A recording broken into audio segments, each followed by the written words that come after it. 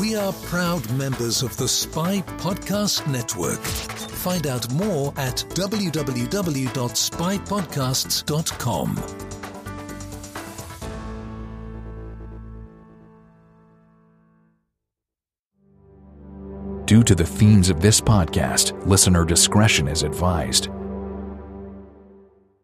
We need you to change two things.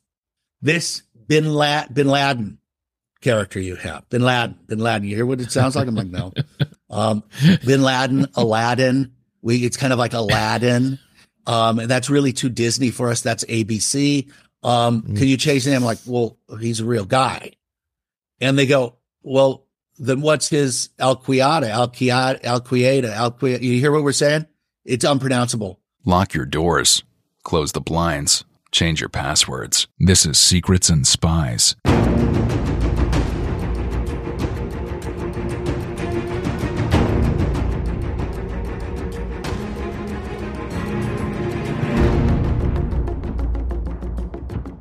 Secrets and Spies is a podcast that dives into the world of espionage, terrorism, geopolitics, and intrigue. This podcast is produced and hosted by Chris Carr. On today's podcast, we have a very special guest. I am joined by writer Michael Frost Beckner, who is the writer of the film Spy Game,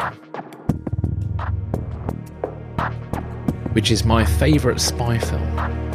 Michael also wrote the film Sniper, and he was also the writer and showrunner of The Agency back in the early 2000s, which was the first TV show to get access to the CIA headquarters, and it had direct cooperation of the CIA in some of its storylines. Regular listeners will know how much I love the film Spy Game. I have actually been interviewed about it on Spy Hard. Spy Game influenced my own film, The Dry Cleaner. And so this interview is a bit of a milestone for me. And I really, really enjoyed chatting with Michael, and I really hope you enjoy this too. So my recommendation, because this chat is a little bit of a long one, but not in a bad way. My recommendation is that you pour yourself a nice glass of scotch, make sure it's no less than 12 years old, and sit back and enjoy. And just before we begin, a quick shout out to Andy Bird. I just want to say a huge thank you to you for our Spy Game inspired music for this episode. Thank you.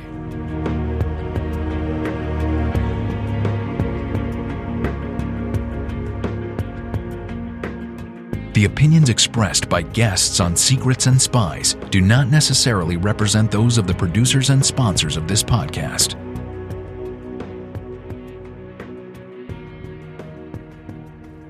Michael, welcome to the podcast. Thank you. It's nice to be here. It's great to have you on. So just for the benefit of the audience, can you just tell us a little bit about yourself and your early career? Certainly.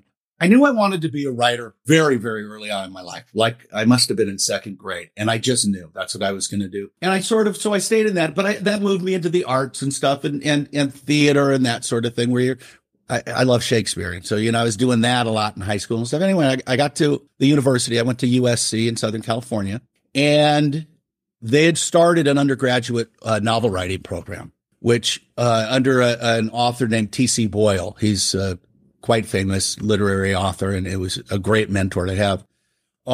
So I did that. I studied that, and I studied philosophy. And it came around time for my thesis. And so I was undergraduate, but it was a master's program. And so the thesis was I had to write a novel. And I was a senior in college. I'd finished everything else. Last thing I wanted to do was write 400 pages, like filling the page. So I found that they had another master's thing. They didn't offer it undergraduate. They do now, but in screenwriting. So I started to read a lot of scripts, and I realized they all had one thing in common: very short, very narrow margins. So I did that. And the faculty was great because they go, okay, wait, he's undergraduate, but he's doing a master's thesis. We'll let him do whatever he wants. This looks good. I was trying to cheat. And anyway, I took to it. I did fairly well. So I thought maybe I'll explore, instead of writing a book, which I didn't want to do at the time, being young and slightly frivolous. So I kind of went, I got a job. Well, no, what I really did is I moved to Spain to do the Ernest Hemingway thing. and didn't write a damn thing. All I did was smoke and go to the bullfights and drink. And That sounds pretty cool. it was pretty fun. Yeah. I met my first wife there. She was American, and we have 2 wonderful children, and she's lovely. And so it was really a great thing. But anyway, then I got a job working for Barry Levinson. And that came about. I got an internship at Walt Disney. This is the old Walt Disney, not what it is now. This is when they had Walt Disney Pictures and Studios that were the kids stuff. Yeah. Then they had Touchstone Pictures, which was PG-13. They did a lot of romantic comedies and kind of light fare. Then they had Hollywood Pictures, which was their R-rated, more serious side. And I got a job in publicity there, and it was my first writing job. And basically my job was in the still department before they had video press kits or internet or anything else. And I'd write, I'd take the black and white picture that goes to the newspaper for the re-release of Song of the South. And I'd write, Brer Bear and Brer Fox throw Brer Rabbit into a briar patch. I can't even say it. And I stamped those. And my other job was taking the still 35 millimeter camera work off the set. And basically I'd look at what they shoot every day, on whatever set. And I'd cross out the one where people's eyes were closed. A monkey could do it. It was a intern job. Well, I get a call from Barry Levinson's assistant, and a lovely lady named Marie Rowe. And she calls and she says, Michael, Barry just wanted to thank you. You've made his job. He was making a movie called Tin Men with Danny DeVito and Richard Dreyfuss and Barbara Hershey. Oh, I remember that one. Yeah, pretty good movie. Yeah. And she said, you've saved him about 5 hours every night because he'd go through these meticulously. And after I'd done it for a couple weeks, he just said, your eye was exactly like his, and he doesn't have to do it. And, it's great because he would complain about it. And so we struck up a conversation and a friendship. And then Good Morning Vietnam was his next film, which he did for Disney. And he brought me in while they went and shot, to run the offices at Disney, which suddenly his career, he'd done Diner and a couple other movies, and then Tin Men. And it was starting to go in a fast trajectory. Good Morning Vietnam, Robin Williams. And so his partner, a gentleman named Mark Johnson, who's a fairly big producer. His latest biggest thing, I suppose, would be the, what's that show called? Breaking Bad. Oh, he did all that and Better Yeah. Call Saul as a producer. Yeah. Mark Johnson, he's fairly big guy. He knew I was writing. And so he said, this is a perfect job for you. You can work as an assistant here. It's just you, this suite of offices. You got to read all the submissions Barry gets and talk to him about the scripts and the books and that sort of thing. And we want you to write. And just all I ask is just let me see the scripts you've written, and that'll be great. So I did that for a while. Then my first writing job in film came with Good Morning Vietnam. And throughout there's teletypes running, and you see the headlines of the war, how the war's escalating. Yeah. And so I always like to say that was my first thing, but you actually see the typewriter typing out what I'm writing, and that was kind of fun. And so their company got bigger. That was a big hit. It got larger and larger. Rain Man comes along, and it comes along at the time of a writer's strike. And so Barry Morrow had written the first script, and then Ron Bass was brought in, and he'd done a draft, and he changed it entirely. And Barry said, I don't like this one. I'll do the movie, but I want to go back to the Morrow draft. But the problem was it needed to be rewritten, and there was no way to do it. And Barry couldn't write it because it's a writer's strike. I wasn't a member of the union. So every day I'd go and help him cobble together these 2 scripts and write it. And it was really where I got my screenwriting education. He's a brilliant writer. And, he'd dictate, he'd pace around and just extemporaneously off the top of his head. And I'd take the dictation, then I'd go out, spend a couple hours in the afternoon and type it up into screenplay form, and I'd turn it back in, and then his red pencil would come, no. Oh, that's kind of good. No, I didn't say that. And I quickly learned a style that would be very, very close to his at that point. And that improved my screenwriting quite a bit because my training had not been in that format. So then Rain Man comes along, and all this time I'm writing, and I'm turning in scripts, and they're not really liking them. And I'm fairly prolific. I write a lot. And so it's one pass after another. And then I write a movie called Sniper. And I don't turn it into him because it's about Marine snipers in Panama. And it's just not a Barry Levinson film. It was kind of dark and that sort of thing. So I go on my honeymoon and I get a call in the middle of the night, waking me up. Michael, it's Mark Johnson calling for you. I'm like, oh no, what did I do? Did I leave the coffee on? And he says, so I was in your office, looking for something and I found this script you wrote. And I'm like, oh shoot. And because I had not sent it, I'd send it to my agent and stuff, and he wanted to go out. He'd agreed. He'd said, this isn't for them. And you've gone to the well too many times. Don't embarrass yourself. And I said, oh yeah, well, I meant to give that. He goes, you don't understand. We're buying it and making it a TriStar. And that's where things kicked off for me. So that's kind of where I got, that's what was my first script. And of course, at the time, everyone I knew, gave me oh, you're so lucky you wrote a script and they just sold it. I was like, what? I've been kicked in the teeth so many times in just, the first 5 years of my career. But anyway, that took off, and that, I think they're filming right now the 8th sequel to it. That thing has just been the little engine that could. Yeah, it's been going on a bit now. They're on and on and on and on. And so I don't have anything to do with it after the first one, but I do like the residual and the check for it every Excellent. time. I caught the one where not Tom Berenger, the Billy Zane returns, which I think must have been maybe the 5th or 6th one, but they're very enjoyable films. So yeah, that was pretty good. Yeah, some of them have been atrocious, but some of them have been fairly good. The second one was pretty good, but the plot was ridiculous. But the movie was fairly good. Anyway, yeah, it's been a great pleasure to do it. And I'll always jump in and it's the reason is it's my characters. And so with the Writers Guild, you always keep your characters you created if it's an original. So they'll always call, say, here's what we're looking at. What you haven't had, I'll shoot the breeze with them for, a half hour, and then they go make a movie, and it's great.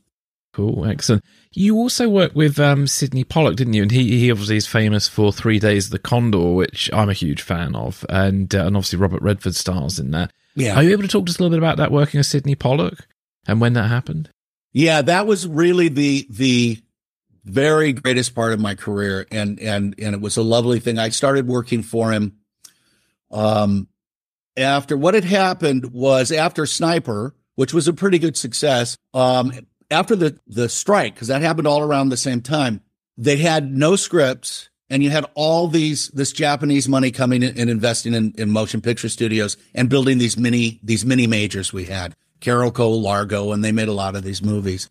So there was no product and a lot of money, and I always write originals, or I did up to that point. And so I'd written a script called Texas Lead and Gold, and that went out to market like Sniper, but instead of being just, this nice, mid-range thing, it made quite a splash. It's never been made. But it was the highest selling script to that point in time. Yeah. And 7 figures and great when you're in your late 20s and suddenly, oh my God, I've made it as a screenwriter. And then I followed that. Then I went back to Disney under contract, and I followed that up with a script called Cutthroat Island. And that, I doubled my record. And that was to star Michael Douglas, sort of a Romancing the Stone. Oh, yeah. And that one they did make. Gina Davis, it was Michael Douglas and Gina Davis. He had to finish some movie. By the time he finished, she had married Rennie Harlan. Mm-hmm. And he, as a gift, said, I'm going to make this movie. And she, unbeknownst to me and the Writers Guild, rewrote the script. But all she did was switch her character with the Michael Douglas pirate. Okay, yeah. And so she's the pirate, and he's kind of the slave girl, which Matthew Modine played. And it didn't really work very well. He dropped out. He was very gracious about it because he could have made a stink. And he just said, the last movie was too strenuous or whatever. He dropped out. They went and made it. My eldest son, for years, he'd get his Guinness Book of World Records at Christmas morning, open it up, flip through to the biggest failure of all time, and go, Dad, you're still in the Guinness Book. It's considered the biggest flop of all time.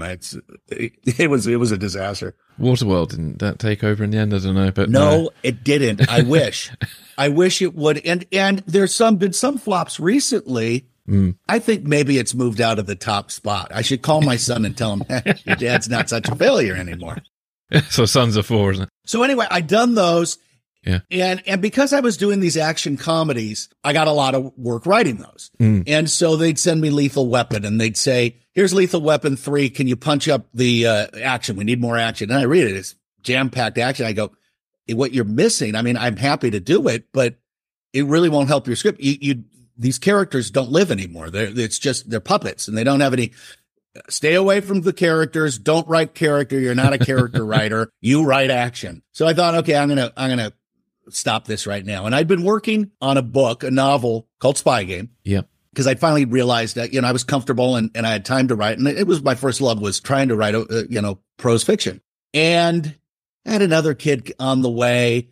And suddenly I didn't have any money. And screenwriters' careers go up and down with the, you work 1 year, you get a big payday, and then maybe you have a year off, so you got to amortize it across a few years.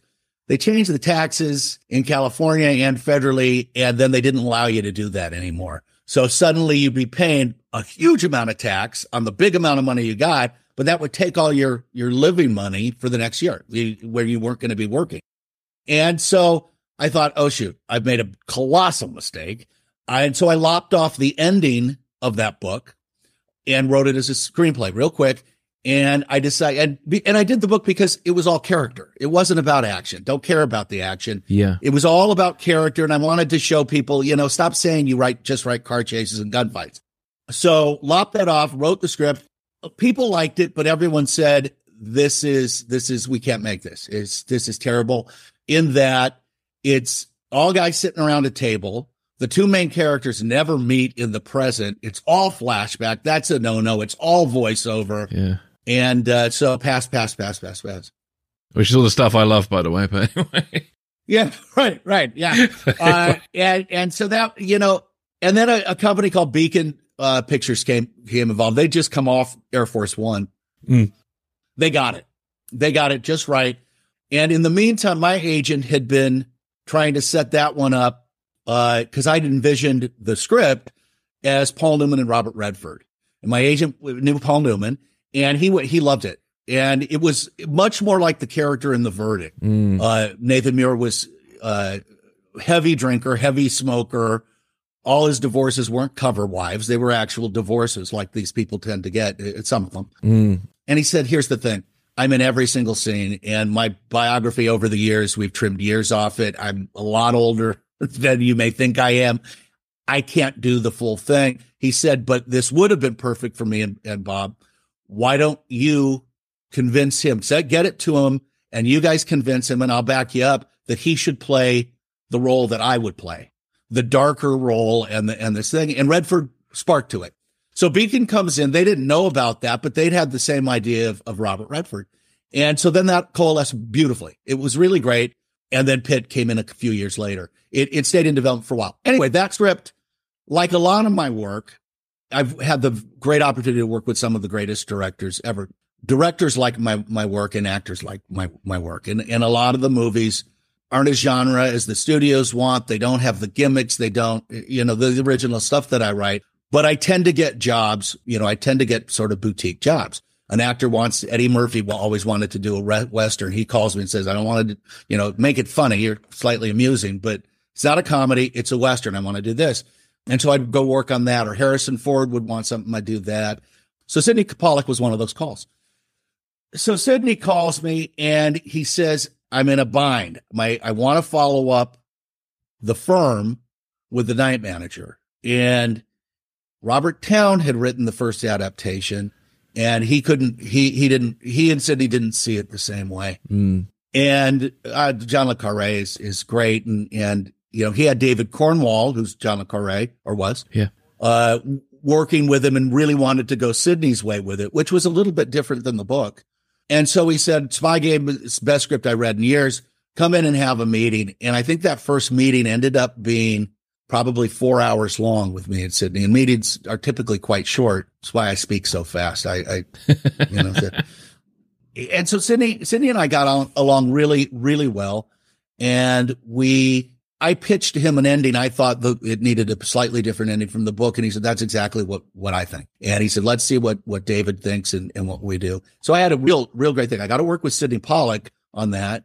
But I also got to work with, I never met him, but via fax, retooling the ending of the book. And so we did that for a while. It was, for a while, it was going to be Tom Cruise. It was going to be Paramount. Then Sidney's deal changed. However, I kept working with Sidney. He said, and he told me, he said, look, he gave me two good pieces of advice. He said, one, your career is, you're in the top 1%. He said, every office I ever go into has 2 or 3 Beckner scripts on the shelf. You like to write. Don't worry about getting everything made. If you want to do that, you're not going to do that in features. You're really too literary and that sort of thing. He said, it's going to sound weird, but he said, television is more literary than feature films. He said, in a feature, what we really do, and this was always been my philosophy in writing, is from the very first scene, you're writing the last scene. And you have limited time to finish up that last scene. And in television, you don't want to finish it. You want to expand. You want to explore the lives of the characters. You want to dig in. And he goes, that's where you'll be. I had never had any desire to direct. And he said, this is where your forte is. And so we started to develop a couple things. We developed my series that became The Agency together. Yeah. But then he said, I'd like to keep you on in reserve, working with, he was doing a Warren Adler book called Random Hearts he was going to do next. And then he did The Interpreter.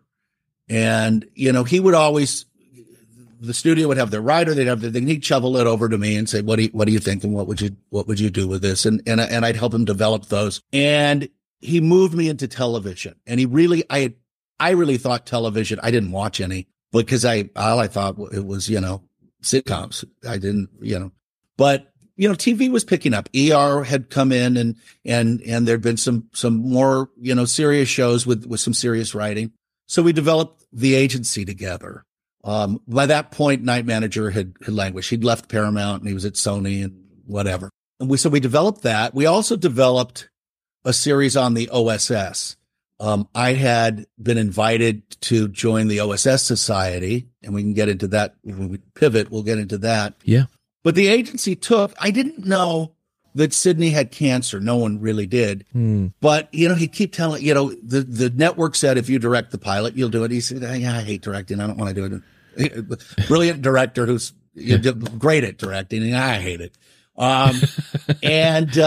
So he said, why don't you call your friend Wolfgang Peterson? He'd be perfect to do this. So I called Wolfgang. I said, look, I got this show, The Agency. Pitched it to him, sent him my pilot, and then that took off. And so I was with Sidney, I think close to 10 years off and on. I would do my own stuff, but I was with him. He was really my main mentor in this business. Everything that I have become as a writer of film and TV is due to him. I had the foundation from Barry, but really it was with Sidney Pollack. And I I look back and I've been blessed. I've worked consistently and on great projects and great adaptations and great things. And like he told me, it's you love your writing, so love it. It's sort of the difference between loving your work or loving your career. And I love my work. And so I like to work and I've been fortunate enough to always get a good job and get paid and be able to do my own original stuff. That's changed in Hollywood. What I do isn't really what they want anymore. They want, let's make Captain Crunch the movie. Let's do something product. Let's do a superhero. Let's do a comic book. Let's do a newspaper article, but they don't really want original stuff. So all those original voices like the Billy Wilders and stuff that we had, Robert Towne and that sort of thing, that kind of writing and that type of entertainment in film has mostly gone away. It's gone into there's the small independent films, but the large film that is the really great, the really great, like The Sting. It's just, it doesn't exist anymore. And it'll come around. Everything, I've been in this business long enough to know everything has cycles, but for right now, it moved from when I started, it was the David Putnam's running studios, Academy Award producers, Simpson Bruckheimer. And then it moved into the distribution heads. They took over the studio head job. And then it finally moved into marketing knows best, and marketing runs the studios. And so, But you see some places where they're getting more creative people in there, but it kind of dwindled. The creative people all moved to television, which is where my second half of my career went.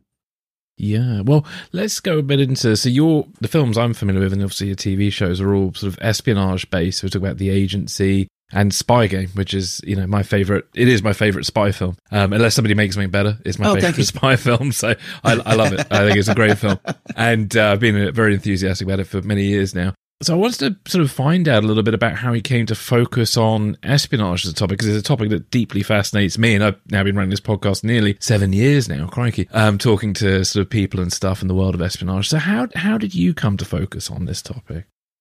It's strange. There's a few ways to look at it. One is when you start writing and you're in your late teens and you're starting to think about it seriously, at least for me. And other people I went to school with, they're always saying, write what you know. And most people at that time write about high school, write about college hijinks or, what they know. And I realized fairly early on that somehow I knew a lot about this. I did know that world wasn't James Bond or Mission Impossible. That's not real. That the real way it works is entirely different, and they really hadn't been making movies or the books. There's a lot of books that do it. You have John le Carré, and you have some of the others that write the more literary spy fiction, the more character-oriented spy fiction. And I realized growing up, there were a lot of people in my life, you'd have Christmas, or you'd have a family event or a funeral or something, and you end up talking with things. And I've always been somehow able to get people to reveal stuff. There was a family friend, older man, flew B-26s in Korea, and his family he had got 9 children, and they were all a little bit disappointed in him because he was never home at Thanksgiving and Christmas, but he wasn't in the military any longer. So what the heck's that all about? And they didn't know much about his combat experience in Korea. But when I talk to people about stuff, I'm more sort of not interested in what did it feel like to be shot at or drop bombs.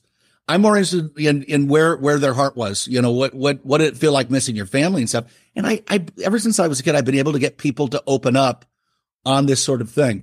And in that story, there was one of his daughters was moving to New York to become a literary agent, and she had much older brothers. They were much older than me.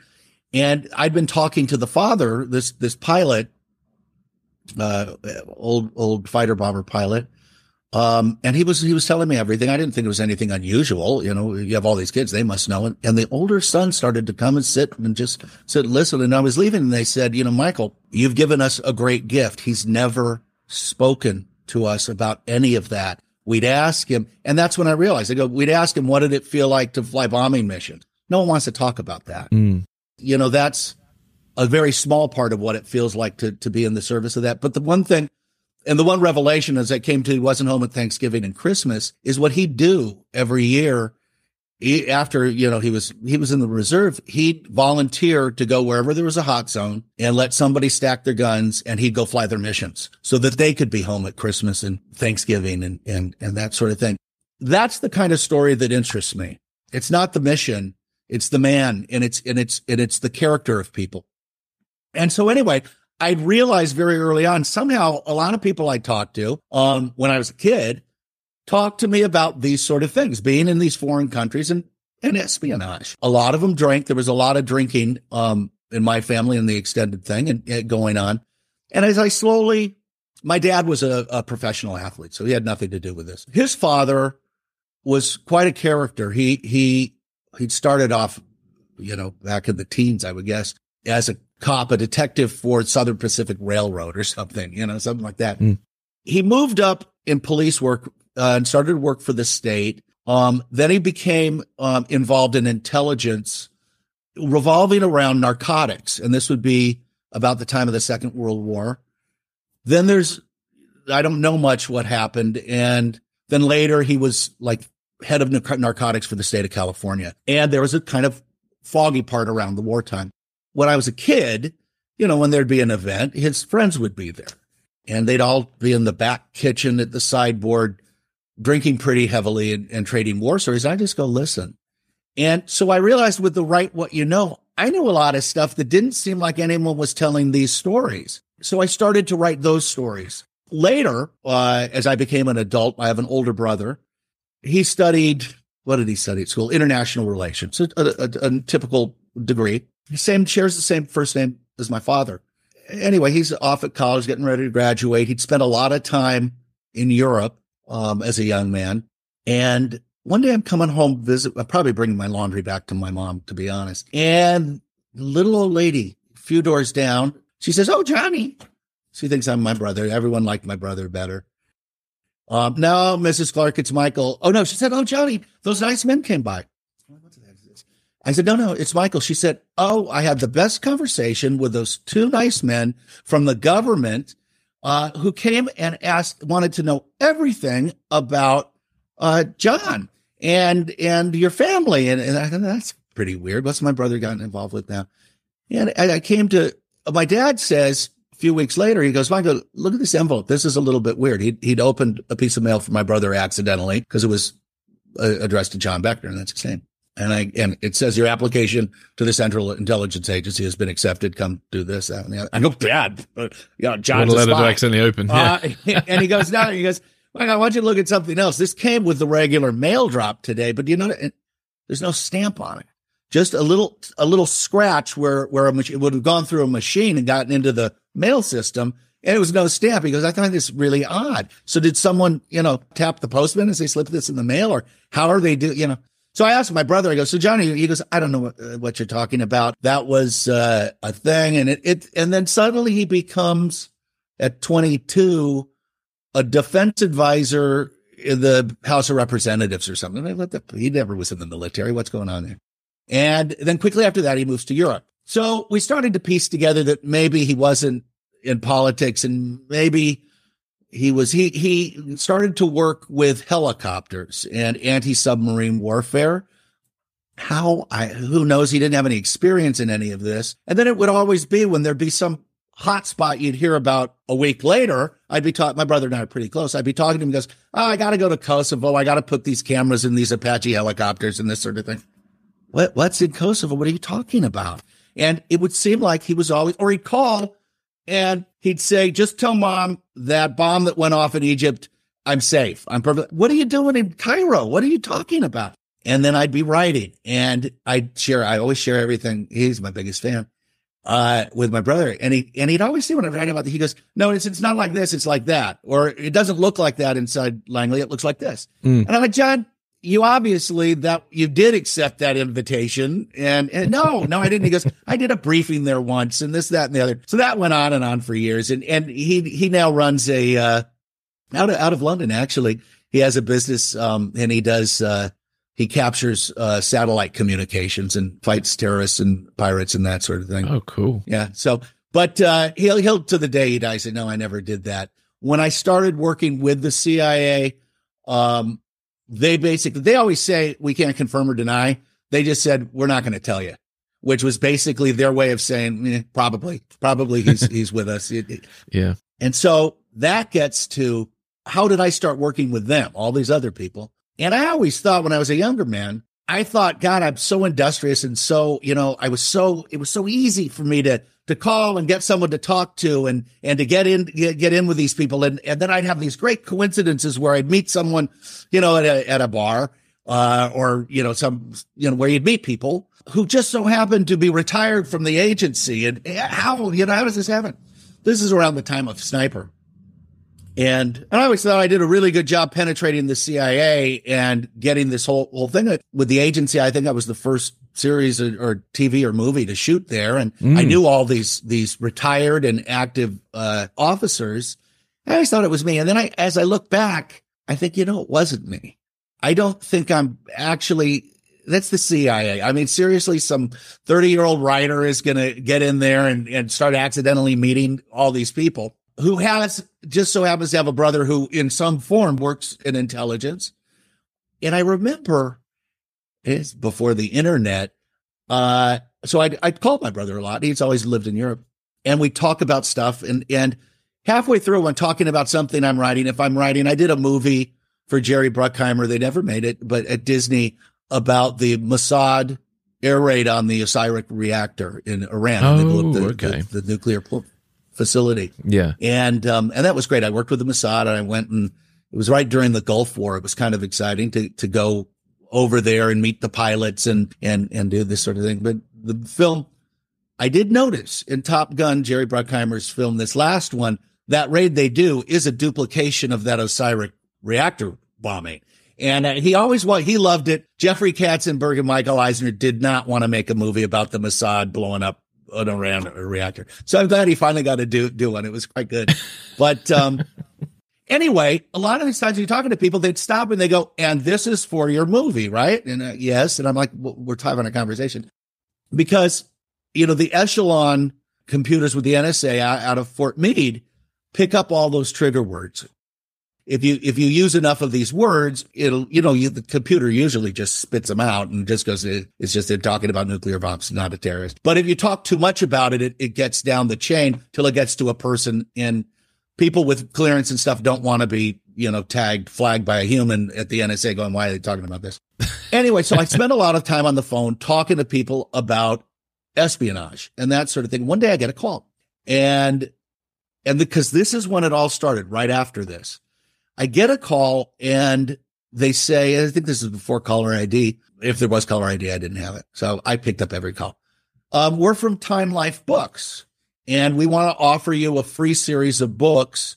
And here's the categories. And they listed some, the Wild West, the Third Reich, whatever Time Life, they put out these big books, photo books and stuff. They said, but we're thinking of doing one about the CIA. And we wanted to, because, I don't know what their reasoning was and why I fell for it, but they said, do you have any interest in that? I guess that's all it was. And I said, yeah, I'm a writer, and I tend to write about espionage. And they said, well, we want to just ask you, we're developing it. We'd like to ask you, well, they asked me questions for about, I don't know, an hour and a half. And sort of towards the end, they're asking me, well, are you a patriot? Are you like personal questions that have nothing to do about some book series they're doing? But I never got the free series. I never got anything else. And I kind of put it out of my mind. Years later, I realized that wasn't Time Life calling me. It was stupid. They were vetting me. And because shortly after that, I started to bump into people, and they'd funnel me story ideas, and that I go pitch and sell, and I write these scripts. And so that started to build. Where it really changed for me is I was invited to a lunch with a couple, Tony and Jana Mendez. Tony Mendez, Argo was based on his life. He was the one who rescued. He was chief of disguise. He passed away recently, sadly. Jana followed him as chief of disguise, and we became very close friends, family friends. We'd spend 4th of July every year at their house, and really became very close. We have children the same age, but they really sort of got me really deeply involved in writing about espionage, and really were there for me at everything. They're offering me so many ideas. And anytime I'd write, stop calling my brother, I started calling them, and they were very encouraging. They'd introduce me to people. And suddenly I just really had gotten deeply immersed in that culture. At the same time, I was invited by the OSS Society to join. And I'm like, well, why? It's for former retired OSS officers and their children, spouses. Well, you seem to know a lot about it. You seem to treat CIA favorably in your writing. Spygame had not come out, but it was a script that had made it around. And so I started to do stuff with them. That's when I started to develop that OSS story with Sydney. So it just kind of snowballed from there because it was a great source of stuff. They respected or appreciated that what I'd write really was about the people. I wouldn't write John Malkovich in the Line of Fire. Oh, the crazy CIA assassin, or, they're always doing bad things. It's early on. They told me, they said, here's the thing. And you seem to capture it. There's good and bad people in every organization. There's the people that work and the people, like I said, that follow career. The career people usually are after their own personal gain and power. The people that work are after the job they do. And they have a dedication to that. What we don't do is we don't hire bad guys. We really vet them. We hire the real true patriots, white hat people. But what we like about your writing is you respect that, but you also see intuitively that those kind of people are the people that betray, put on a black hat. And they said, and here's how it works. When you start out, you're given operations or work this is mostly clandestine operations and not intelligence necessarily, though you have that as well. It's white hat stuff. You're never thrown into anything right off the bat that's gray. So you're always looking at an operation from the position of that white hat, and you know where the black hat is, and you know in the middle is a gray hat. And as you progress and you develop more trust with the seventh floor, you're given things that go a little bit closer to that gray hat. And so while they might not be purely white, you know exactly where black is. And you know that gray is sort of the line. That's the Clint Eastwood hat. Yeah. Cowboy hat, you know, the outlaw he always played or whatever. And some people, they'll cross that into where it's dark, past gray. But you always are able to say, well, yeah, it's not actually morally correct and it's not ethically good.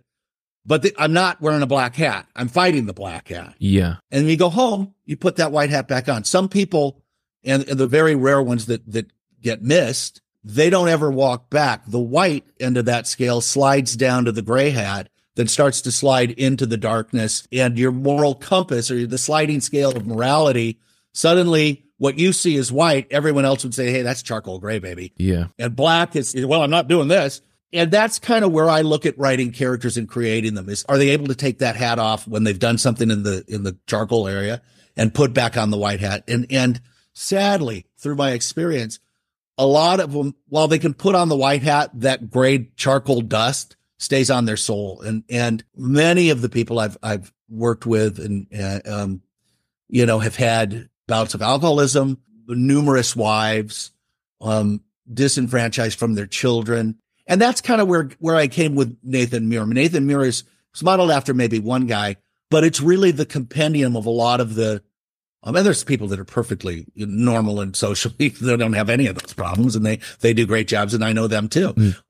Heroic, wonderful people. But I picked the facet of the people that kind of get crushed by it. And Nathan Muir is a character that's kind of been crushed by it, and how you lie to yourself and kind of think, I'm always putting that white hat back on when I go home, but maybe you're not. And that's kind of where that character developed out of, for that movie. And, the interesting thing is the guy he was based on, I spent a lot of time in my youth, in the 70s backpacking in the High Sierras. And at the junior high school I'd gone to, there was a coach there who was a smoke jumper and mountain rescue and that sort of thing. And he was able to put together these trips. I don't think nowadays they'd let you go with a coach for, 3 weeks on the John Muir Trail, but we did that.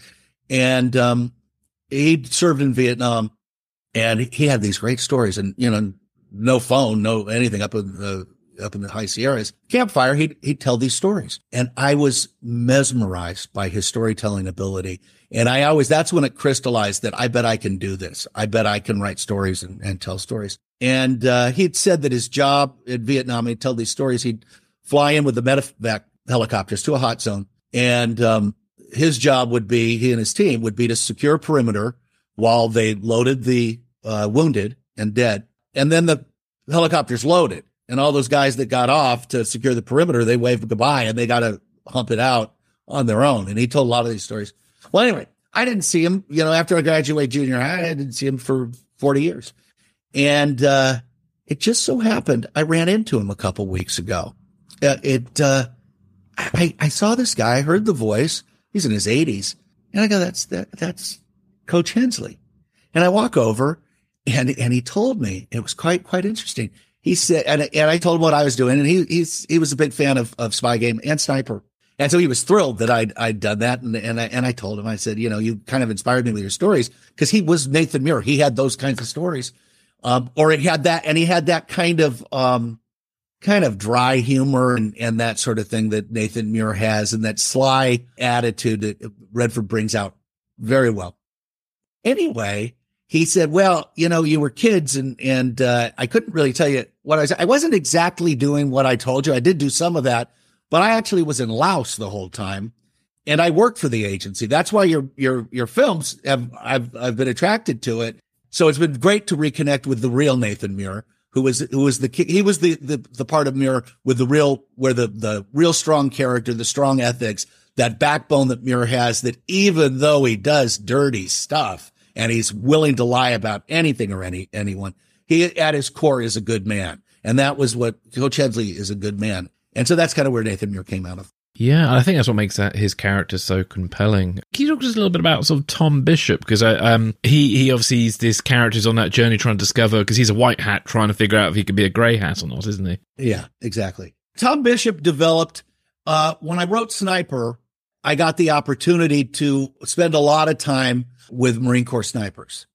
And, I again, the shooting someone, I can figure out what that's like. You can figure it out. The war stories don't interest me. It's really, what does that do to you? It's a little different. I mean, it's not just jumping up poking your head out of a foxhole or around a wall and firing your M16. You're creeping in, you're stalking someone, like hunting game. And then you make that decision. I think there's a line in there. Do I let the guy take one more bite of the apple? A guy named Tom Farron, who was a scout sniper in the Marine Corps. And I think he founded the Scout Sniper school, or maybe retired scout snipers. He was a great guy. He introduced me to all of these Marine snipers, going back to some of the real old timers in the Second World War and Korea and that sort of thing. So anyway, these are all a different breed, and they look at things with a real sort of, it's funny, but a sniper with that pinpoint accuracy, their minds and their character seems to focus that way. They draw deeply into something. They observe, and then they pinpoint. And it's a rare quality. It creates for a little bit of oddity in them, because they don't sort of have that social middle ground. And they're always looking for it. Now, what's very interesting, if you look at the interpersonal dynamic, which is always fascinating to me, and probably why I've had so many children and wives, or ex-wives, obviously, is that they're the ones that all seem to have stayed with the same wife and family. And through a lot of their trauma, all of them have PTSD. That every single one I've met, exception of one Navy SEAL I've met recently. He doesn't seem to have suffered any. But Tom had told me once, he said, here's the thing. He goes, when you're there, it doesn't bother you at all. The first day in Vietnam, you get there, within the first few hours, you're going to see someone killed, if you're thrown right into combat. And they're killing us. So I'm going to go out and kill them. So I didn't have a moral thing. It's what I did. It's the same thing as jumping out of your foxhole. And he said, but this is in the late 60s or mid 70s, through the end of the war. He said in the 80s, he had a double tragedy. His father died in a car accident. I could be getting this wrong, but his double tragedy where he lost his mother and father in a short period of time. And that hurt him psychologically. But what really happened is every night he'd go to bed, he didn't dream about them. He saw every face of every person he sniped in his career. And he had 28 confirmed kills. At the moment when they realized that they were going to, just that split second, that only your brain can file away and you actually can't recall it naturally, because death had become something real to him with the death of his parents. And suddenly the death of all those people had some sort of precious value to it. And so that's not in the movie Sniper. And a lot of that other stuff is not in the movie Sniper. But I felt there was a lot more to draw from that character. And especially Nathan Muir operates in the middle real well. He's very good at playing the people on the top and the people on the bottom. He can associate with anyone. He can engage in that up close, up front way in thing. Tom Bishop's the exact opposite. He has a very difficult time engaging in an upfront way, in a close person to person way. He's long distance or pinpoint accuracy. And that pinpoint accuracy thing is, he's the kind of guy morally who doesn't leave he doesn't care about the distance between one thing. If I think this, it's this. If I know this about something, if I believe this, and he doesn't go through that middle ground very well. And so that's where it is. Again, he's a composite of all those snipers that I dealt with. And then other paramilitaries I'd worked with the CIA. And when I say that, I didn't work for, after the agency came out and after Spy Game was a success, they both came out. Spy Game had been written years before, but they came out in 2001 along with the agency. There's a lot of, I get mean letters and a lot of stuff on the internet, which was just blossoming, that I was a stooge for the CIA. Maybe I was, now I look back and I think, they kind of used me, but I was happy to be used and I was a patriot and wanted to work, but I did work with them a lot. I was back there every 2 weeks. I'd be in Washington and go into Langley. meeting people, getting stuff. They advised on all my stuff, and it became kind of a symbiotic attachment. They are very good at making you feel like you're very special. They give you just enough that it keeps you wanting more. So then 9/11 happened. So I wrote The Agency in maybe May. I finished it May of 2001. And I'd sold that to CBS and with Wolfgang Peterson, and the pilot was quite good. And the series did pretty well for a few years. The reason why is because it was about bin Laden attacking the West, Al-Qaeda attacking the West, and the CIA retooling for a war on terror. And that was in May of 2001. And I remember going into the offices at CBS. They said, we're making your show. You've hit the home run. That's great. We need you to change two things. This bin Laden character you have. Bin Laden. You hear what it sounds like? I'm like, no. Bin Laden, Aladdin. It's kind of like Aladdin. And that's really too Disney for us. That's ABC. Can you change the name? I'm like, well, he's a real guy. And they go, well, then what's his Al-Qaeda? You hear what we're saying? It's unpronounceable. There's no such thing. How could he be a real guy? You know, and like, this is all real. And then this is May of 2001. They said, we have a newsroom right down there, CBS News. They've never heard of any of this. So, and I didn't change it. I kept it in there.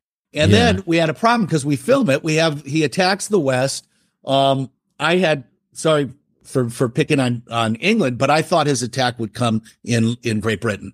I didn't think they could penetrate the U.S. So the Agency pilot was he attacks Great Britain. It's the same thing as 9/11, but it was in Great Britain.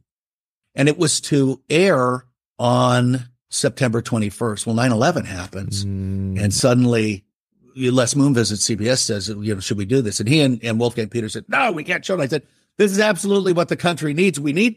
Our guys do win the day. There is an attack, but we win and it gives hope. Yeah. You know, it's like going and watching, They Were Expendable or something in the Second World War or Baton or something. You kind of need those movies, but we held it back. We went with a different one for the pilot. But the one thing I look back on is what the hell was the CIA doing with me and letting us film there? George Tenet wanted to be an extra in the background, which he was in one of the scenes. It is. And then we were having CBS and the CIA. They have their big theater there is called the Dome. It looks like the Cinerama Dome in Hollywood and Vine. And it looks like that, but it's in miniature. And we were having our premiere there. And if you look on the wall, back there is the invitation. I framed it. The CIA and CBS invite you to the premiere of The Agency. Please RSVP by September 11th, 2001. It says it right there. Oh, man. And that encapsulates the whole thing. What the heck were they doing? Screwing around with CBS television and me. And you got to reply by September 11th because on the 12th we'll be busy.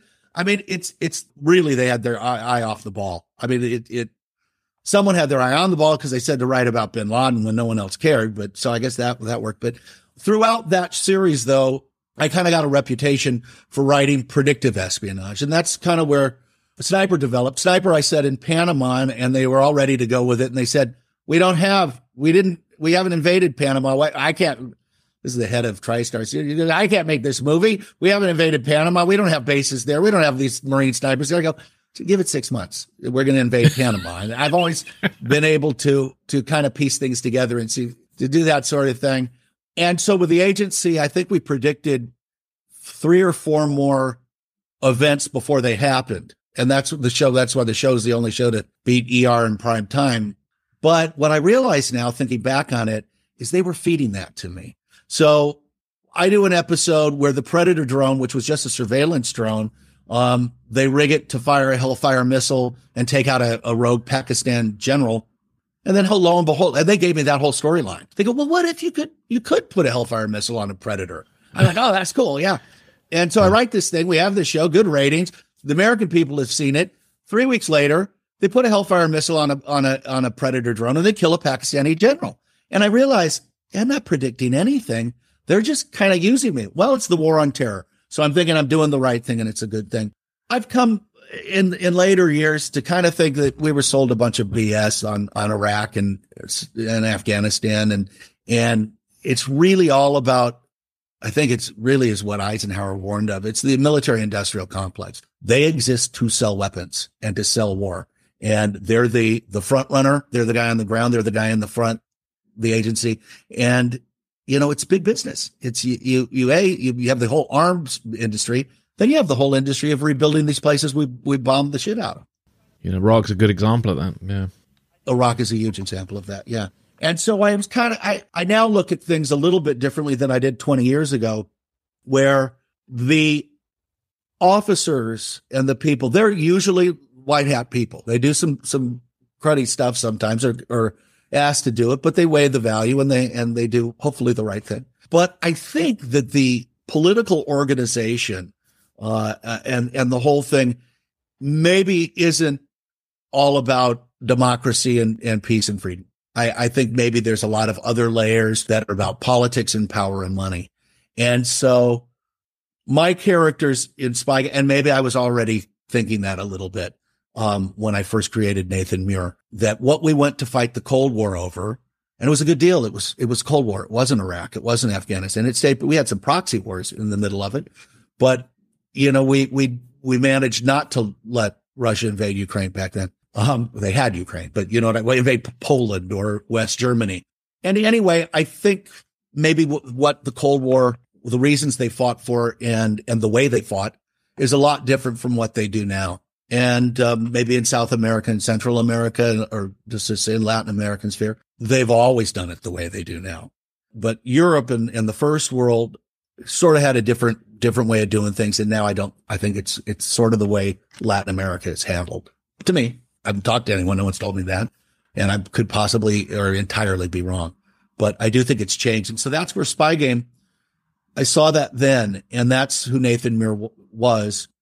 Nathan Muir was that dinosaur who kind of saw the old way of doing things. And yeah, we did dirty stuff. And he has that nice scene about, it's about trading baseball cards and this isn't the game. And he said, that's exactly what this is. And it's a deadly game.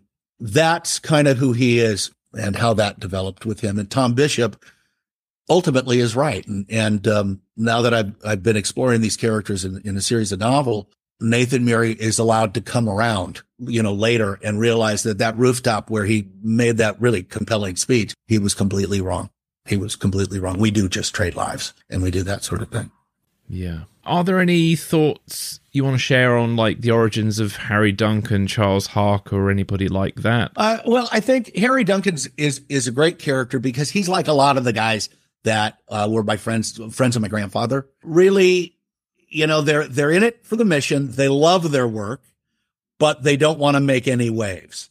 It's where most people get to. They operate in the field, then they get into the running operations because they're good at it, and they run officers and agents and assets. Could be Nathan Muir, but doesn't want them to take any risks. And so he was a good contrast for that. Just, the thing about it is, I got this meeting when I first met Tony and Jana Mendez. You hear about these. They were, in the Soviet Union and in Moscow Station. And you think spies, you think this, the most unassuming, he looks like a college professor. He's an artist. So he's there's some paint on his stuff. She looks like someone from your church. And so they didn't capture Harry just right.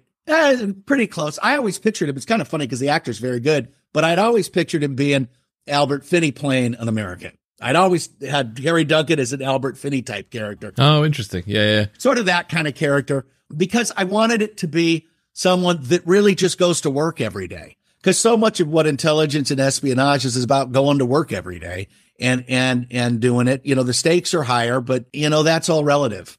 And so he was that guy. Jeremy Harker is like so many people I met at Langley who would bring me through with the weirdest thing is, so, they always make it with these, they always portray it with the big boards in the rooms and it's very Jerry Bruckheimer and the big TV.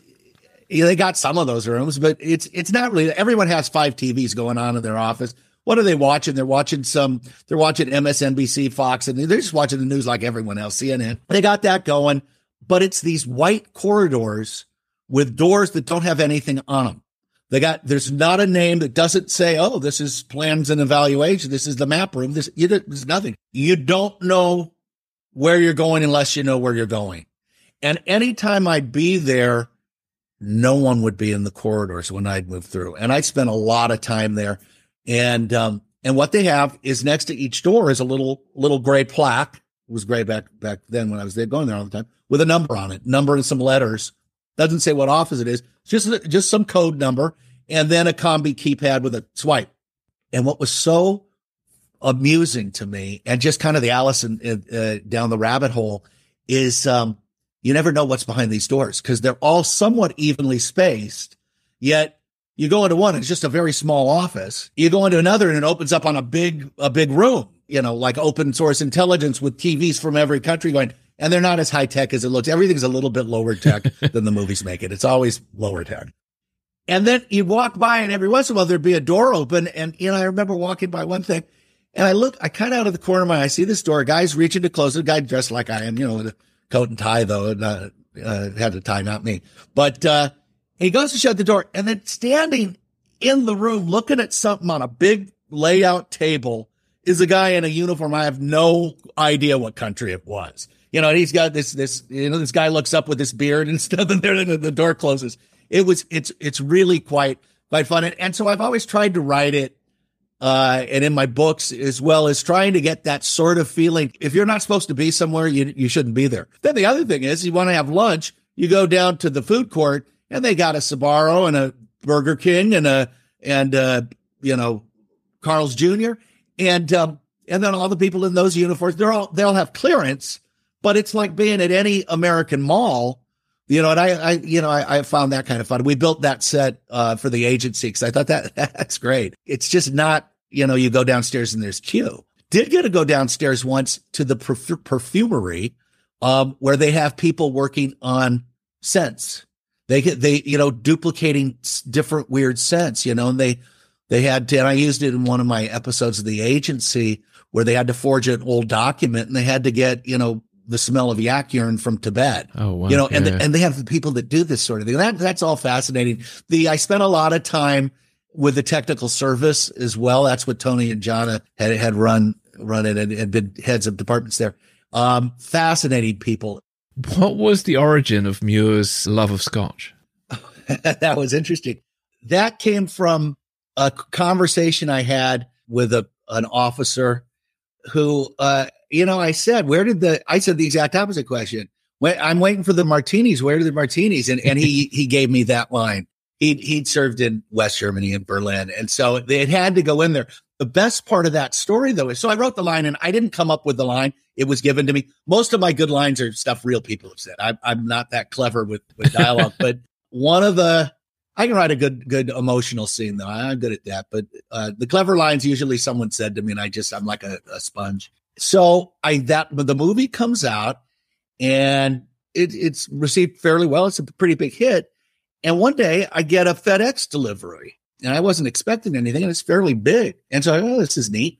I open it up and it's this beautiful oak presentation box, and it's glass window, and it's a bottle of Johnny Walker 40-year-old Scotch. Oh, wow. I don't think they sell it. They don't sell it. Yeah. And it was numbered. And the head of the distillery wrote and said, "You've done more for the Scotch business than any of our advertising in 20 years. He goes, "Thank you for getting rid of the martini and giving it over to Scotch where it belongs," or something like that. I still have it somewhere. It's lovely. It's a really lovely thing. And I'd like to drink the Scotch, except that it's kind of special just where it is. And I don't drink anymore. So, but yeah, that's, that was it. It was a lovely gift. Yeah. Well, that line worked on me. I'm a Scotch drinker. I love a drink called Monkey Shoulder. That's my favorite. Oh, yeah. Moment. Yeah. It was my drink of choice for many years. I think everyone has their ration. Their ration of liquor. My ration of Scotch, I used it up a long time ago. I drank it all early. So, what I used to like to do was the Macallan cask draw. Yeah. I like that quite a bit. That and what's the other one? It doesn't matter. But I'd like the cast draws where I could cut them with water or not. But it got to the point where I just pour it just straight and what do you need to put water in this for? What do you need ice for? It's sort of like, and then since it didn't affect me, I thought this is really ridiculous. I had never gotten any trouble or had a problem, where I couldn't work or anything, but it's just, I drank it like water and it seems like this is probably not healthy. I have a younger wife and I'd rather live longer than drink. So yeah, no, wise. Yeah, the Scotch is it. I was happy to do it, and Johnny Walker and I suppose all the rest of them were pretty happy too. Yeah, that's cool. Actually, one line that I love in the film, and it may not. I don't know if it. I'm assuming it is yours, so forgive me if it's not. When did Noah build the ark? Before the rain. I love that bit. That one was mine. That Excellent. Was Muir's character, as I envisioned him, was. He'd work in the field, but he'd also do recruitment, and he was a university professor, and he was a professor of here he is as he exists in the books. When he's not doing what he's doing, he's a professor of philosophy and mythology. So he has a nice so the Bible and all those other books, from the ancients and everything else. He likes to refer to that kind of stuff. So I was glad that remained in the script. Yeah, there's a CIA guy I used to follow on Twitter. I don't know if he's still around or not, but he used to use that in his bio. I think he called himself Before the Rain. So I think he's still out there somewhere. I haven't seen him in a few years on Twitter, but he used to be quite prolific a few years ago. So I think a few agency people like that too. Yeah, that was a good one. There's choice. Now, one line that I loved that wasn't mine, I think who was it? What's his name? John Lee Hancock, the director and writer, he worked with Redford on set. He didn't get any credit. He did it. Redford was very self-conscious of having to do too much narration and too much. He said, I'm the strong silent type. Newman was the guy that would do all the talking. And so he had to do something, but he came up with a line about the horse. Why would I shoot? Why would I let you shoot? And that was one of my favorites. I've actually used that. He was gracious enough to let me use that again. And it plays into a lot of Muir's backstory. Exactly where was that farm? What's the story of the horse and that sort of thing. But that was one. But I was very fortunate because it went astray. That script went astray, and Redford continued to have faith in it, but Beacon ended up bringing in a Dutch film director, a young guy who'd won a couple Academy Awards for short film and then for foreign film. And he saw himself as the next Orson Welles. He had the attitude of Orson Welles as well. And I don't think he works anymore, at least in Hollywood. And he didn't do Spygate. But he said, I had a meeting with him, and he said, well, you got this all wrong. You got everything. This isn't how spies operate. He said, I read this book, and this book, and I didn't have the heart to tell him. I said, those are put out by the Office of Information for people to think that's how spies work. The CIA, it's not immune to telling you what to think about them. And I go, that's not, whatever, you do it. And he made it into a sort of a two-man play that took place in a Warsaw apartment with a pinhole camera spying on a Polish general. That's what it became. And it was that movie for 2 or 3 years, maybe longer.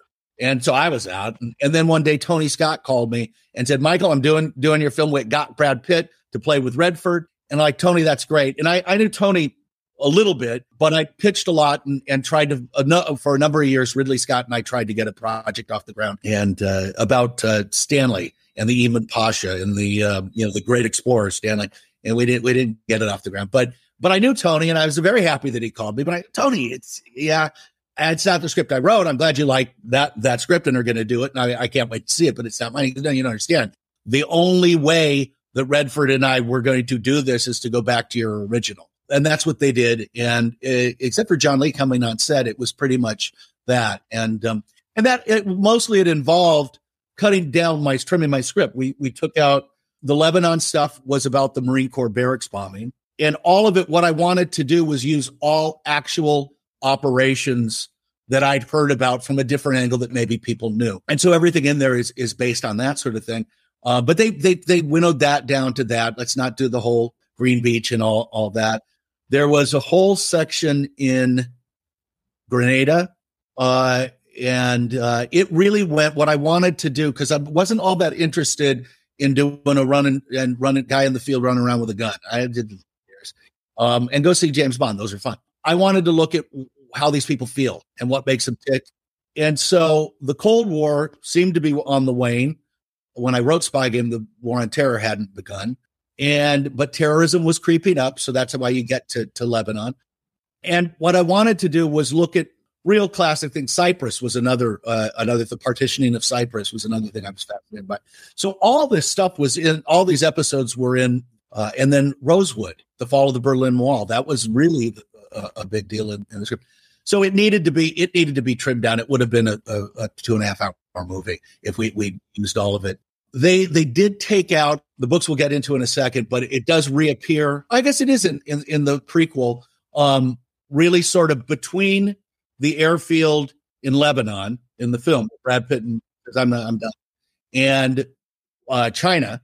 They do meet again. They do have a confrontation, and that gets into Brad Pitt's personal life, and I won't give it away because it's in the book.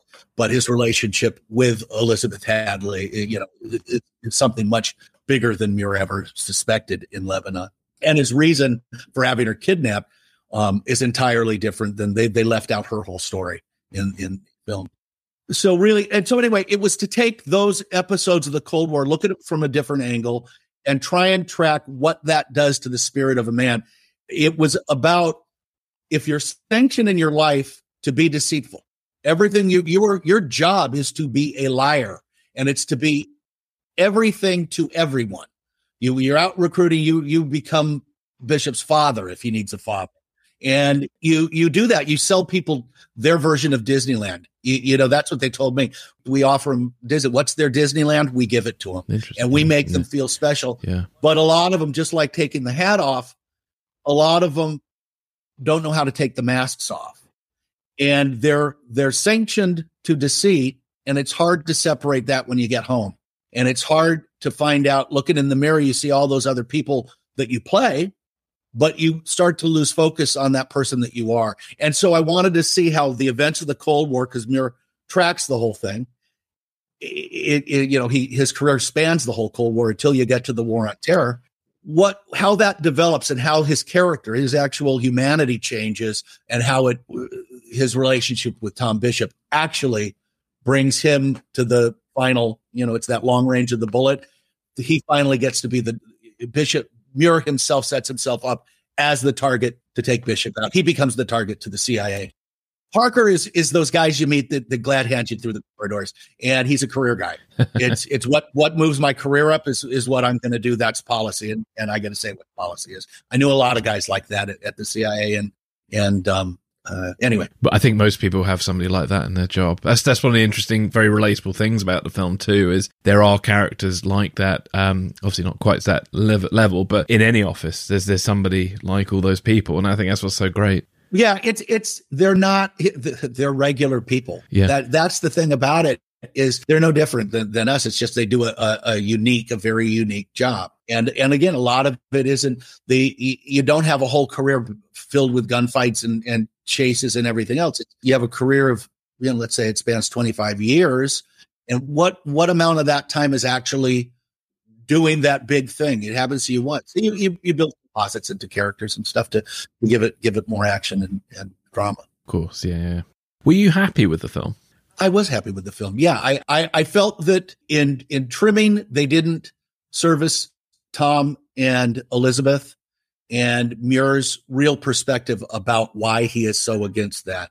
I felt that was a little short, because I wanted to really see what makes their heart tick, what makes these guys. And, I didn't like the Redford spent a lot of time saying, I don't drink, I don't smoke, I can't be divorced. I have a reputation and a persona to do. And luckily it wasn't my job. It's why I'm never going to be a director, and never chose to coax him into going a little bit with it. He didn't want to do that. And, Bob Redford, when I knew him personally, which would be around the time of A River Runs Through It, he would smoke one cigarette to the next, but I can't smoke in the film. No. I can't smoke in the film. So the thing with the cigarettes works real well, except he's not a smoker. So why would anyone buy that he left his cigarette? Bob, you don't smoke, or Nathan, you don't smoke. But, it's little details. It's little details. But what's kind of funny is when I sold it, because no one had bought the film, no one had bought the script. When Beacon purchased that screenplay, they didn't want to pay huge 7 figures like all my originals used to go for. They wanted to get it at a good price, and I couldn't say no because no one was bidding against it. No one was bidding against it. And they could offer me whatever they wanted. I'm picturing that Baywatch scene as you're telling me this, because he's exactly. And so the deal I made is I said, well, I lopped this off this book that I'd written, which really tells it's the 2 stories. It's how was Muir recruited? Why did Muir become Muir? How did he become that? Who was his Rob? Who was Muir's Nathan Muir, right? And then it's him recruiting Bishop. So it's a story of, in a sense, 2 fathers and 1 son, or 2 fathers, 2 sons, kind of like that. And so they said, well, the book wasn't published. And I'd never sent it to a publisher because I was running out of money. I had to write the script. And so they said, tell you what, you just keep it. Great. Perfect. And that was, So now with streaming, they're rebooting everything. Universal comes along and hey, what about Spy Game? Let's pull it out of the vault. They call Beacon, and Beacon goes, you got to call Beckner. We're only allowed to do, if we did a sequel, we can't even do that. We're only allowed to reshoot the original script. That's all we own. And so now the great thing is I'm great friends with those people. And so I'm like, yeah, let's do this together. And so we're developing a series. It's based on the book. So the 3 novels, there's Muir's Gambit, Bishop's Endgame, and Aiken and Check. And they're a plug here. They're available on Amazon and Barnes & Noble or anywhere else online and in bookstores. Muir's Gambit is that first part.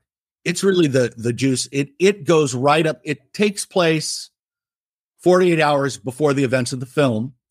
So you don't need to have ever seen the film to enjoy the book. But it's the same dramatic structure as Spy Game.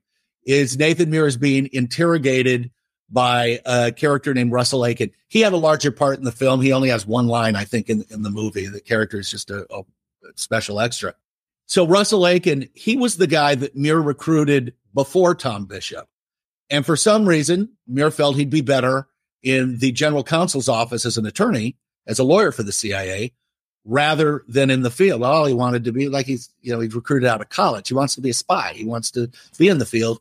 So he's hugely jealous of Tom Bishop. And he sent in, when Nathan Muir's mentor, retired CIA officer Charlie March, who's a legend, is assassinated. His boat blows up. I'm not giving anything away. That's page 1. His last words are about Nathan Muir. And so the CIA is like, shoot, the FBI is going to, the guy's written a bestseller about the CIA where everyone's going to know, and they're going to come to you, and you've got too many secrets. We got to shut you up. And so they send the lawyer out to do it, who's got an axe to grind against Nathan Muir anyway. So Nathan Muir has to go, well, because they want to know, did you kill him? And why would you have killed him? He's like, I didn't kill him, and I'm going to explain to you how I didn't. And so it goes back to his relationship when Nathan Muir is recruited during the Korean War. And so it's the same sort of structure as Spy Game, but it follows the first half of the Cold War all the way into the fall of the Berlin Wall. Goes through Angola. I'd get my Cyprus back in there, and the Congo, the assassination of Patrice Lumumba. It tracks that story. It takes us up to Spy Game, and it will change the way you ever view Spy Game again, because when you finish that book, you go, oh, what I thought I was watching wasn't what I'm watching at all. It really fundamentally changes the movie Spy Game. Then the second book, Bishop's Endgame, takes place 10 years after the Redford leaves Langley. The scene they cut out, and this was my biggest disappointment, that scene I was telling you about where they have a confrontation again, where Tom Bishop tells Nathan Muir, if I ever find out that you did this to Elizabeth, I'm going to kill you. The next time I see you, I will kill you. And that was sort of pivotal for the drama, because it changes the way. Then you're going, why the hell is he rescuing this guy? Because he did do it, and he is going to kill. Bishop's going to come kill him. So it's 10 years later, and they've avoided that, and they've avoided each other. Muir's retired and gets away with all his hanky panky and Operation Dinner Out. Yeah. Yeah. Dinner Out. And Tom Bishop is the second book. He's in Kosovo. and he's gone rogue. No one knows where he is. But it takes place at a time where the advent of Al Qaeda is coming, and where you're having this fundamentalist radical Islam developing, where it's going to develop. It's going to develop in those Muslim countries in Southeast Asia, with obviously the Middle East and the rest of what would you call that, Central Europe, or the Baltic area and all that stuff. And that's sort of starting to grow. And so that takes place right after or right around the time of the Al Qaeda summit in Kuala Lumpur, where basically they decide that they're going to go forward with, they're going to bomb the USS Cole, and they're going to come up with something a lot bigger and attack the U.S. With 9/11. So that follows that, and the pivot from the Cold War into the War on Terror. And then the third book follows directly after that with Russell Aiken, who he's the narrator of all the books. He's telling in a sense, their stories and his own, where he's defected to Cuba. He's kind of a hapless guy. He thinks a lot more. He thinks he's owed, and he's not. And Muir loves him like a son, and he doesn't really see it. And Muir tolerates that. He's a bizarre guy. He's kind of funny, and he has a very skewed perception of things. Gets a lot of stuff wrong that leads him into sort of maybe creating worse situations for himself than he needs to. And so it follows him to Cuba, where he's kind of backed into a corner where he needs to defect to Cuba in order to save the woman that he loves, who's a Cuban-American CIA officer. But knowing that in doing that, he's never going to see her again. But each book follows really Tom Bishop and Nathan Muir. And sort of, I didn't write these as movies because they're not movies. They're real psychological examinations of these characters. The first book looks at, you have lived a life of deceit. Two men, Russell Aiken and Nathan Muir, have lived fully lives of deceit, and what that does to your own moral compass and how you live with yourself, because you've done some bad things in the name of being sanctioned. The second one, someone who's lived a life of lies. How do these characters, Bishop, Muir, and Aiken, how do they perceive their own identity? What's my identity? If I've spent all my time being someone else, isn't that who I am? I mean, you have your driver's license and your birth certificate, but appearance is reality. Rather than appearance versus reality, you've lived the appearance. That is your reality. Yeah. And how you square that with yourself. How you square sort of, what is my identity? Is it this person inside me that I know that I am? Or is it the person that I have been and lived? And then the final one is how a life of lies and fraudulent identity affect the transfer of information. And the third one finally gets into information theory and intelligence, because information is what the spy business is all about. It's all about the manipulation, transfer, use of, theft of information. And so how, if you are completely a liar, you live a life of lies, if your identity is something that's in contrast to who you see yourself on the inside, your identity is false, and your business is information, what does that do? Just by touching information, how does that change the information? So the third one gets a little bit into quantum physics and philosophy, but they're kind of funny too. They're a little bit sarcastic. Russell Aiken's kind of a delightful narrator.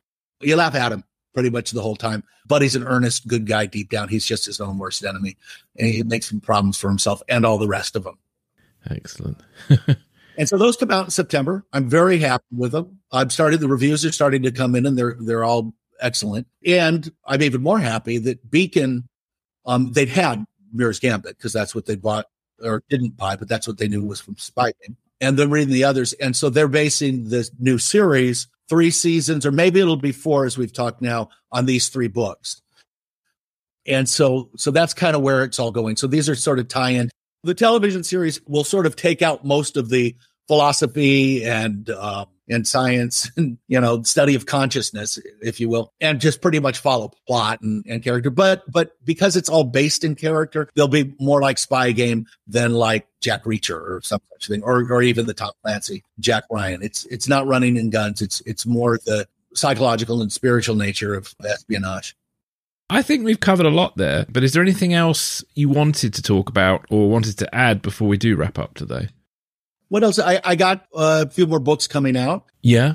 Might as well pitch that. I have Berlin Mesa, which is World War II espionage set in the American West. It's sort of a hybrid Western spy story. I was always fascinated with, again, it's someone that I met as a kid who was a German American, but he'd been a POW in the United States. And what a lot of Americans don't know, and I guess the rest of the world, is we had 400,000 POWs in the U.S. and there were more escapes from our prison camps than your Great Escape in Luftstalag, whatever it was. And so that's quite a good thriller. It's sort of cowboys versus Nazis. It's more fun. It's less intellectual than the Spy Game books, but based on a nice curl of history. And then I have 3 volumes of Civil War history that are coming out. That's my other passion. Yeah. It started. This was very strange. I wanted to write a 2-man play about Ulysses S. Grant, Robert E. Lee, and the 4 times they met during the course of their life. Most people think it's 2, the surrender and the day after, but they met in the Mexican War, and they met a few weeks before Robert E. Lee died at the White House. He went and visited Grant when Grant was president. No one knows that 15-minute conversation. Lee's son wrote about what his dad talked about before and after, as did Grant's son. And as a writer, that's just great. You get it. What was that 15 minutes? Yeah. Because the nation pivots right after that. It's the same day the Golden Spike is pounded into our transnational railroad and America opens up east and west. But they needed the North and South to reunify. Anyway, okay, I'm going to write a play. It's 90 minutes. It's easy. Hardest thing I ever did. And I started to dig in. And I thought, oh my gosh, this is fascinating stuff. It was around the time, I started it around the time of Bush Gore. And we had all the election things and the hanging chads and this. And everyone was saying, oh my God, we're going to secede. And the blue states should secede from the red states. And I thought, that secession stuff's pretty dangerous talk. We shouldn't have it. Our country's pretty divided. Not realizing that 20 years later, okay, now it's divided and it could get worse. But so I started working with a guy named John Simon, who was the founder of the Presidential Library for Grant. And he had me develop a little further. I worked with, ultimately, over 20 years, I worked with every top historian in the U.S., writing at universities or publishing themselves. The Smithsonian Institution, Ed Bears, who passed away a couple years ago, he was a historian emeritus for the United States government. And he was one of my mentors.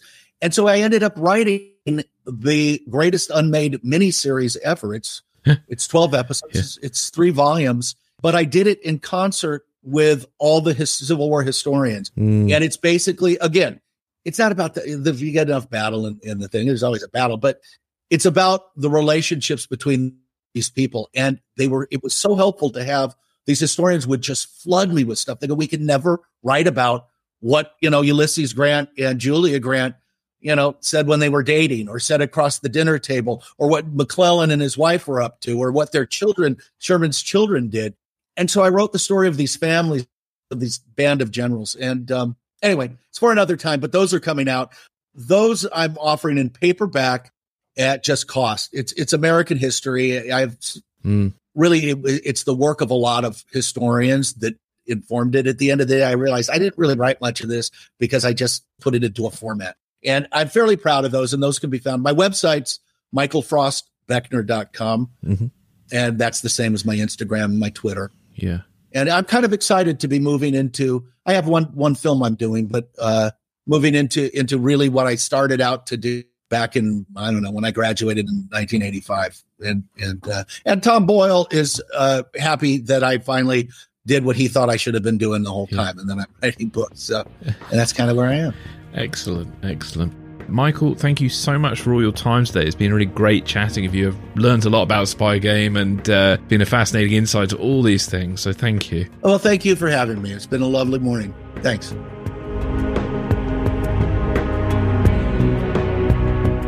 Thanks for listening. This is Secrets and Spies.